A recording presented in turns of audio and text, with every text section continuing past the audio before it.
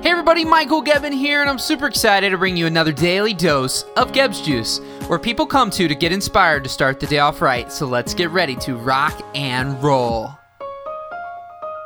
So today I want to talk to you guys about, so many times we think we have to say yes to everything, to everybody, to every request, to every email, to every Facebook message, to every text, to everything.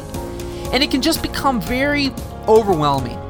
And I've been there. Believe me, I have been there really hardcore, where I'm a people pleaser, right? I want to make people happy, but it causes overwhelm, and it causes where you'll just explode, and then you don't please anybody, because then you creep up into this hole and you disappear and you're upset and you're this and you're that, and all these negative things happen as a result of you trying to please everybody.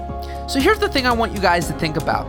To be as proud of the things that you say no to as the things you say yes to. And I know that sounds a little crazy. Be proud of things you say no to. But I can tell you that once I started to do that, once I started to say no to things that weren't congruent with how I wanted to live my life, with how I wanted to run my business, how I wanted things to look, if it wasn't congruent and I'm just trying to make somebody else happy, I'm actually disservicing them if I'm not actually excited about that thing, but I'm just saying yes to simply say yes. And so you can always find other people, places, and things to refer people to who are a better fit for that. Because one person's blessing is another person's curse. We don't all like the same things. All that kind of stuff holds true.